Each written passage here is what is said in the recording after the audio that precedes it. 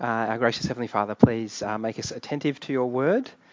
And we thank you that you've gathered us together that we might hear your voice. And we pray that we would hear your voice in all humility, that we would tremble at your word, and that we'd be ready to be corrected and rebuked and taught and trained in righteousness, as Paul says to Timothy about your word. So please, Lord, watch over us this day. For Jesus' glory we pray. Amen. So I was talking about these mission hands. Our big hope, our big prayer, that this year we'd see at least 5 people put their faith in Christ. That we'd see people committing to follow Christ. And I guess I want to say maybe that's going to start today. I don't know that we think about this very much, but the purpose of Matthew, Mark, Luke and John, they're actually evangelists. Right? They're trying to get people to persuade people to put their faith in Christ, to follow him. And in particular, that's Matthew's purpose in today's passage, is to convince us to put our faith in Christ. And to achieve that purpose, he wants us to see 3 things about faith. These may not be his labels, right? These are the labels I'm putting on it. He wants us to see the need of faith, the object of faith, and the results of faith. 3 things. But before we kind of delve into those 3 things, I want to remind us of where we're up to in this section of Matthew's Gospel. Matthew 8 to 10. Perhaps you remember when we started this section a few weeks back, I pointed out that this section of Matthew's Gospel has 9 different miracles. They're in 3 groups of 3. So the first set of miracles in chapter 8, verses 1 to 17, was the healing of a man with leprosy, the centurion's servant, if you remember that, and Peter's mother-in-law. That's the first set of 3. The second set of miracles in chapter 8, verse 18, through to chapter 9, verse 8, was Jesus calming the storm. It was him delivering the 2 demon-possessed men, and it was the healing of the man who was paralyzed. Today we come to the third set of miracles. So you'll see in our passage that the first miracles, it's kind of 2 miracles joined together, right? The raising of this dead little girl and the healing of the woman who has this bleeding problem. That's followed by the healing of the 2 blind men and the healing of the demon-possessed man who can't speak. Right? So we've got these 9 miracles, 3 groups of 3, and most of them are about Jesus' power, his incredible power to heal people physically, right? But as we've worked through these miracles, we've also seen that Matthew's primary concern in this section is not to show us that Jesus has the power to heal people physically. Jesus can do that. It's a wonderful thing. It's an amazing thing. But Matthew's primary concern is to show us how Jesus has this amazing power to heal us spiritually, to heal our deepest sickness, the sickness of our sin. That's what Matthew's driving at all the time.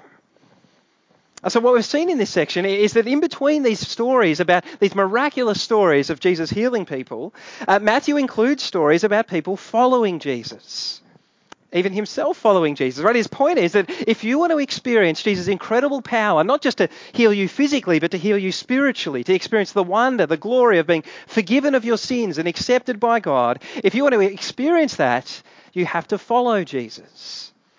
You have to put your faith in him.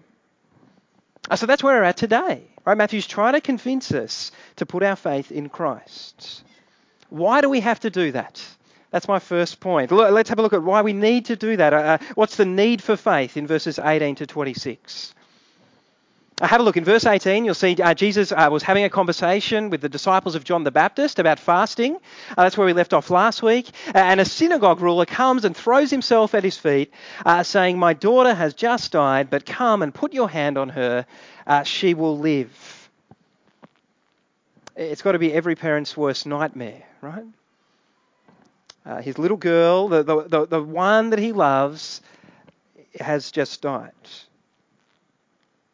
So Jesus goes with him. This story is also recorded in Mark and Luke's Gospel. You might have heard it before. There's a bit more detail in those Gospels. So in Mark's Gospel, we learn that this synagogue ruler's name is Jairus. And Jairus' faith, it's pretty impressive, isn't it? In chapter 8, we saw the faith of that Roman centurion. Right? He believed that Jesus could heal his servant simply by speaking. Right? He said to Jesus, "Jesus, don't bother coming to my house, because you just say the word and my servant will be healed." And Jesus said, "I've not met anyone with faith like this, not in all of Israel." Right, it's an incredible faith. Now, Jairus isn't quite that impressive because you'll notice that he does think that Jesus probably will have to put a hand on his daughter. But he does believe that when Jesus does that, his daughter will live. That's impressive. Even more impressive, because remember verses 1 to 17 of this chapter, what's been going on? Or pretty much all the Jewish leaders, Jairus' kind of buddies down at the local synagogue, all of them have been increasing in their hostility towards Jesus. They've been rejecting Jesus. Right, so what makes Jairus come to Jesus in such a public display of faith, even though everyone he knows is rejecting him?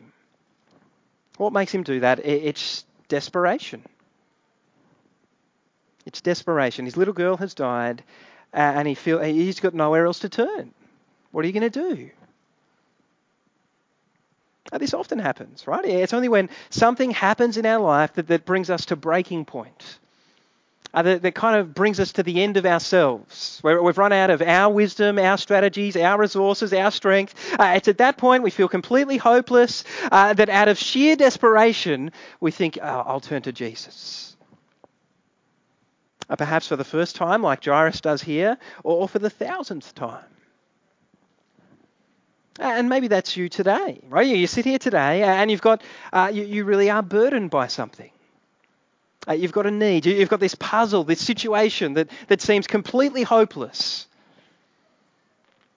If that's you, I want to urge you to do a Jairus, so to speak.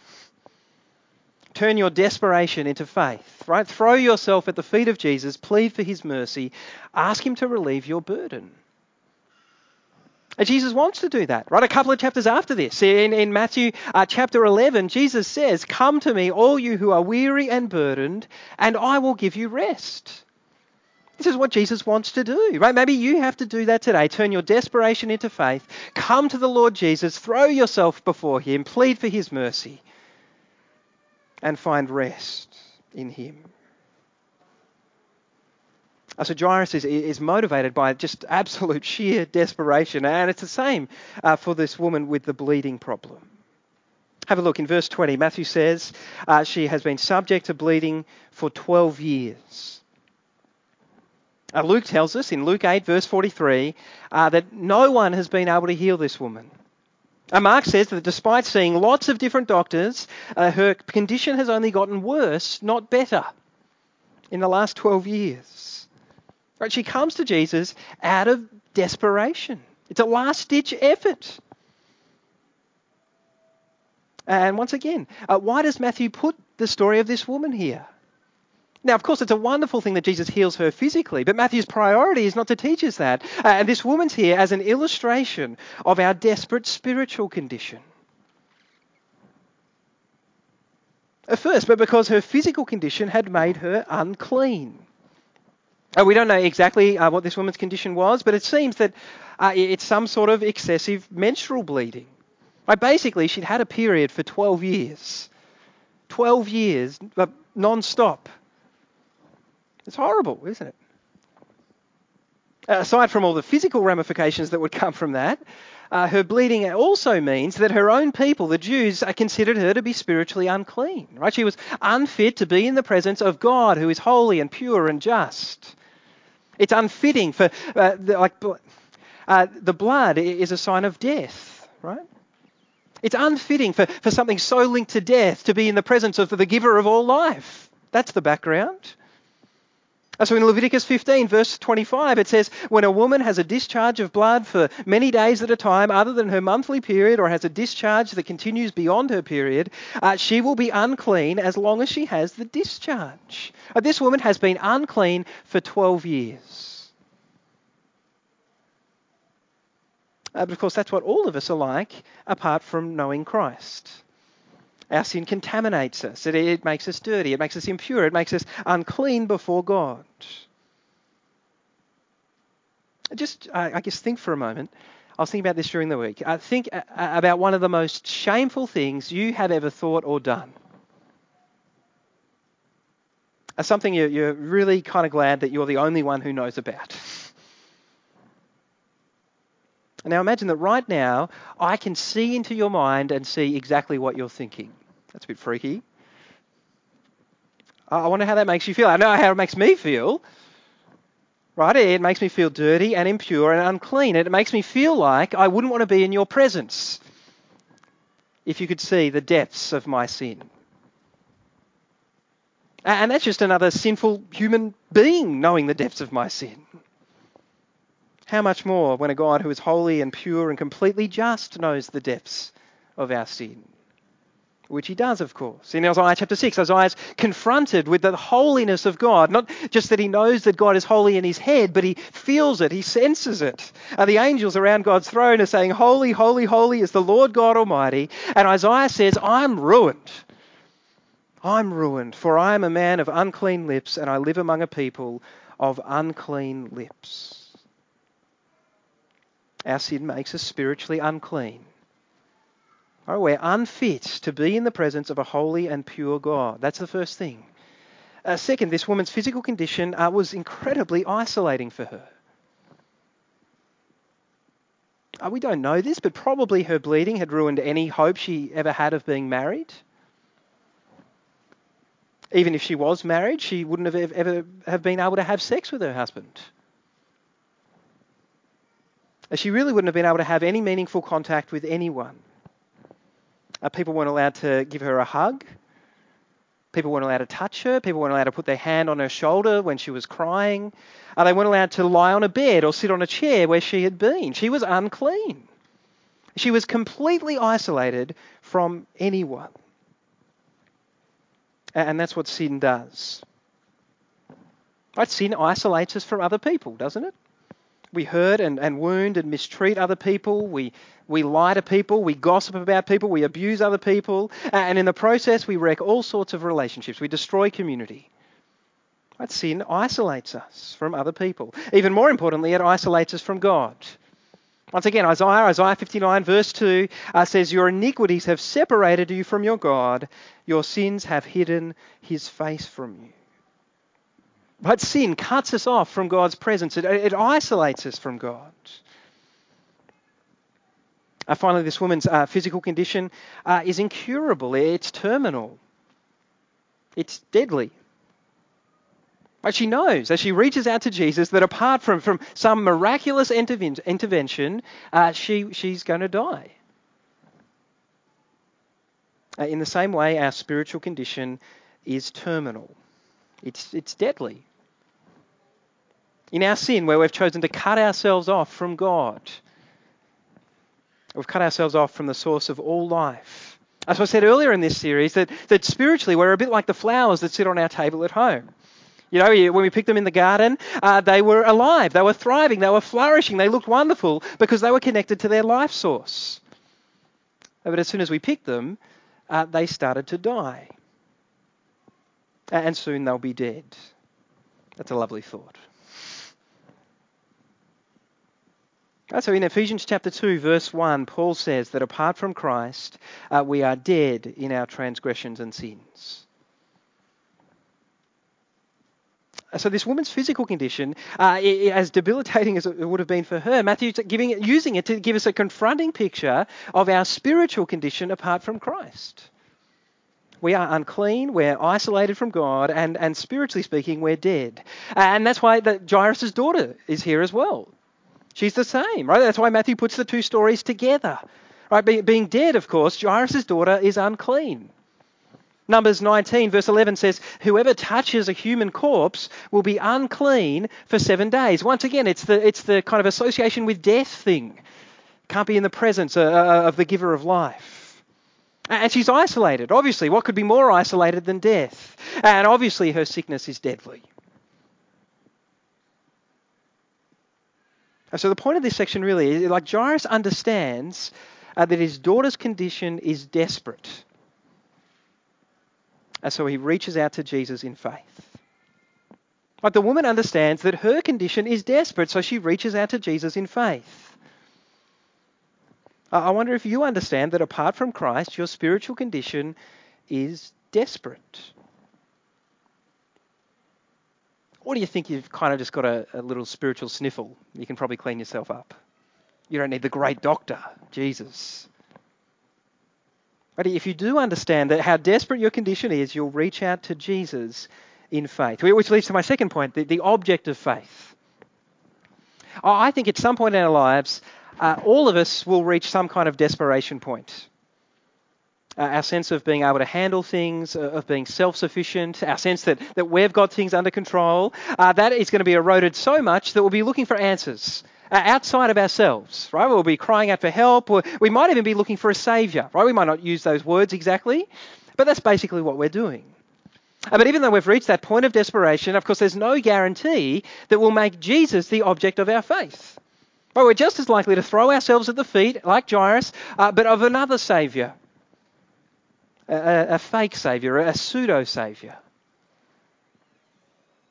So perhaps you're grappling with a nagging sense of shame, of guilt, of dirtiness, of uncleanness. But you'll say to yourself, well, what I'm going to do is I'm going to throw myself at the feet of my career. If I can just get that promotion, that project, that research done, that new qualification, if I can just do that, I'll be okay. But it'll be kind of like I've cleansed myself of this sense of dirtiness. Or we might think I've got this sense of isolation. I long for approval, for intimacy, for acceptance. So what I'm going to do is throw myself at the feet of this new relationship, or perhaps a whole series of relationships. But that's how I'm going to deal with my sense of isolation. It's going to sort me out. This man, this woman, they're my saviour. Or we'll think I've got this real deadness in my heart. Life just feels flat. It's grey. I just feel kind of numb. So what I'm going to do is throw myself at the feet of just experience. Pure experience. I'm going to travel. I'm going to attend gigs. I'll be at that sporting event. I'm going to pursue every experience under the sun, all in the name of allowing myself to feel just a little bit more alive for a moment. Of course, the problem when we make these other things the object of our faith is, well, it's not just that we're still standing under God's judgment, but that they don't work. Sure, they might give you a kick for a little while, but they don't deal with the root cause of your uncleanness, your isolation, your deadness. They don't deal with your sin. But this passage is showing us that the only one you should make the object of your faith, the only true Saviour, the only one who's got the power to deal with your deepest problem, your deepest sickness, is Jesus. Remember last week, he is the great doctor who's come to heal those who are spiritually sick. He's the only one. In verse 21, the woman with bleeding reaches out and touches Jesus. In verse 22, Jesus says, "Take heart, your daughter, your faith has healed you." And from that moment on, this woman who's been bleeding for 12 years, no doctor's been able to do anything for her, is healed in an instant. In verse 25, look, as soon as Jesus takes the hand of Jairus' daughter, she gets up. She's alive. She's got new life. But if you haven't already, one day you will reach desperation point. And if you're honest, you'll be looking for a saviour. At that point, you should make Jesus the object of your faith. Jesus is the only one who's able to make unclean people like us clean. And not, of course, by touching us physically, but by dying on the cross for all our uncleanness. So notice in Matthew's Gospel, Jesus goes around touching all sorts of people who are unclean. People with leprosy, this woman with bleeding, a dead corpse. What's he do? In the end, he dies for all that uncleanness on the cross. It's like he collects it throughout his life and then gives his life for it on the cross.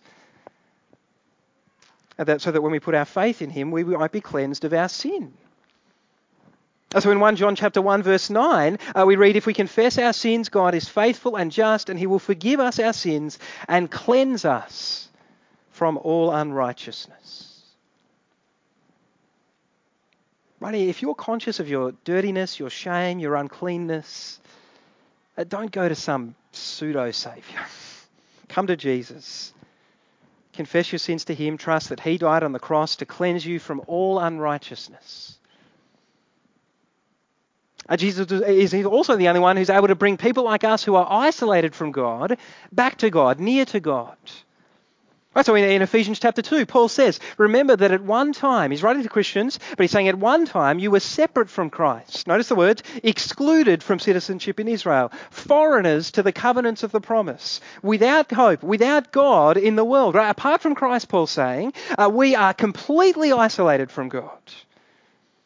But then Paul says, but now, in Christ Jesus, you who were once far away have been brought near through the blood of Christ, you see. Jesus is the only one who pays the cost to enable people like us who are isolated from God to come near to God. And he's the only one who's able to give new life to people like us who are spiritually dead. So in the same chapter, Ephesians chapter 2, Paul says, as for you, you are dead in your transgressions and sins, but because of his great love for us, God, who is rich in mercy, has made us alive with Christ. If you feel that sense of desperation today, ever, you feel completely hopeless, you must not proudly reject Jesus to put your faith in some pseudo-saviour. Please don't do that.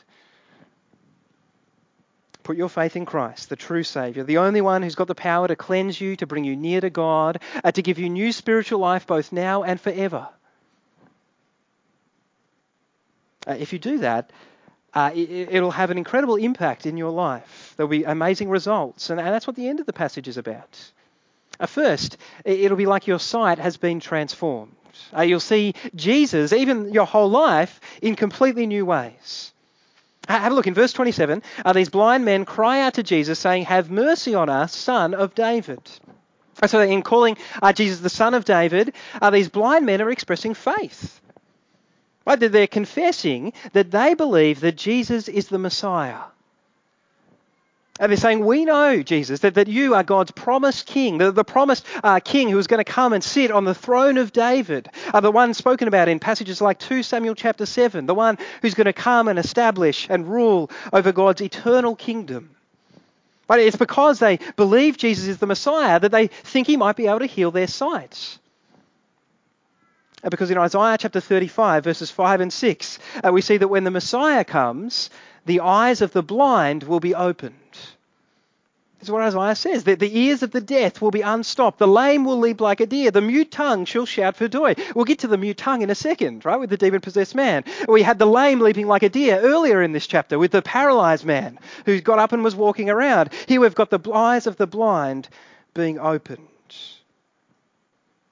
Matthew's drumming it home. Jesus is the Messiah.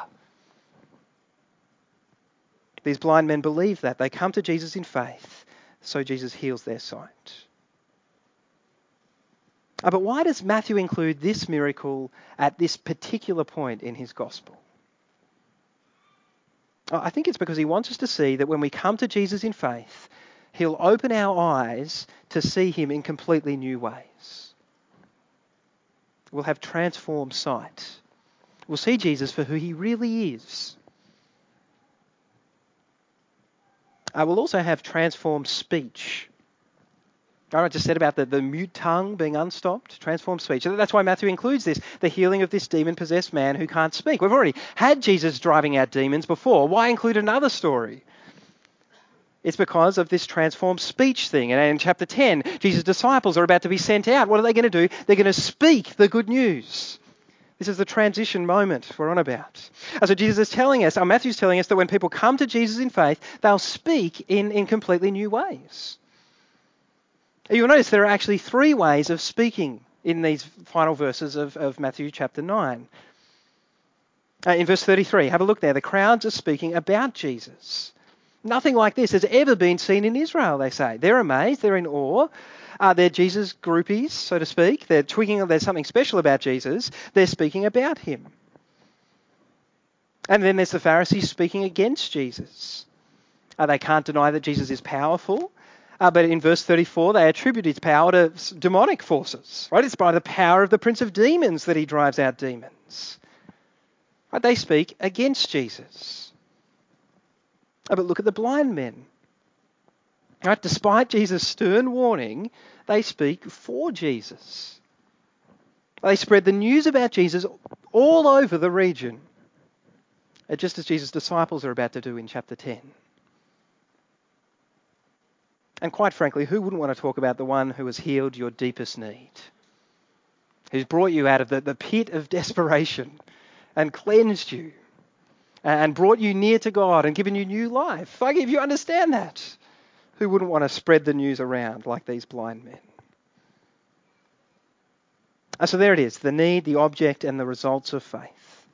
And I guess my prayer today is that either for the first or the 1,000th time, we as a people would throw ourselves at the feet of Jesus, a bit like Jairus, that we would plead for his mercy, that we would put our faith in him. Let me pray. Gracious Heavenly Father, we thank you for this part of your word that just gives us such a picture of our desperate spiritual condition apart from our Lord Jesus. I pray that as we contemplate this, that we'd be moved afresh, or perhaps for the first time, to put our faith in him. Thankful that in him we can be cleansed of our sin, that in him we can be brought near to you, our Heavenly Father, and cry out to you as our Father who loves us. In the Lord Jesus, we can be given new spiritual life. Raised now and to have eternal life with him forever. Please move in our hearts that we might throw ourselves at the feet of Jesus. Amen.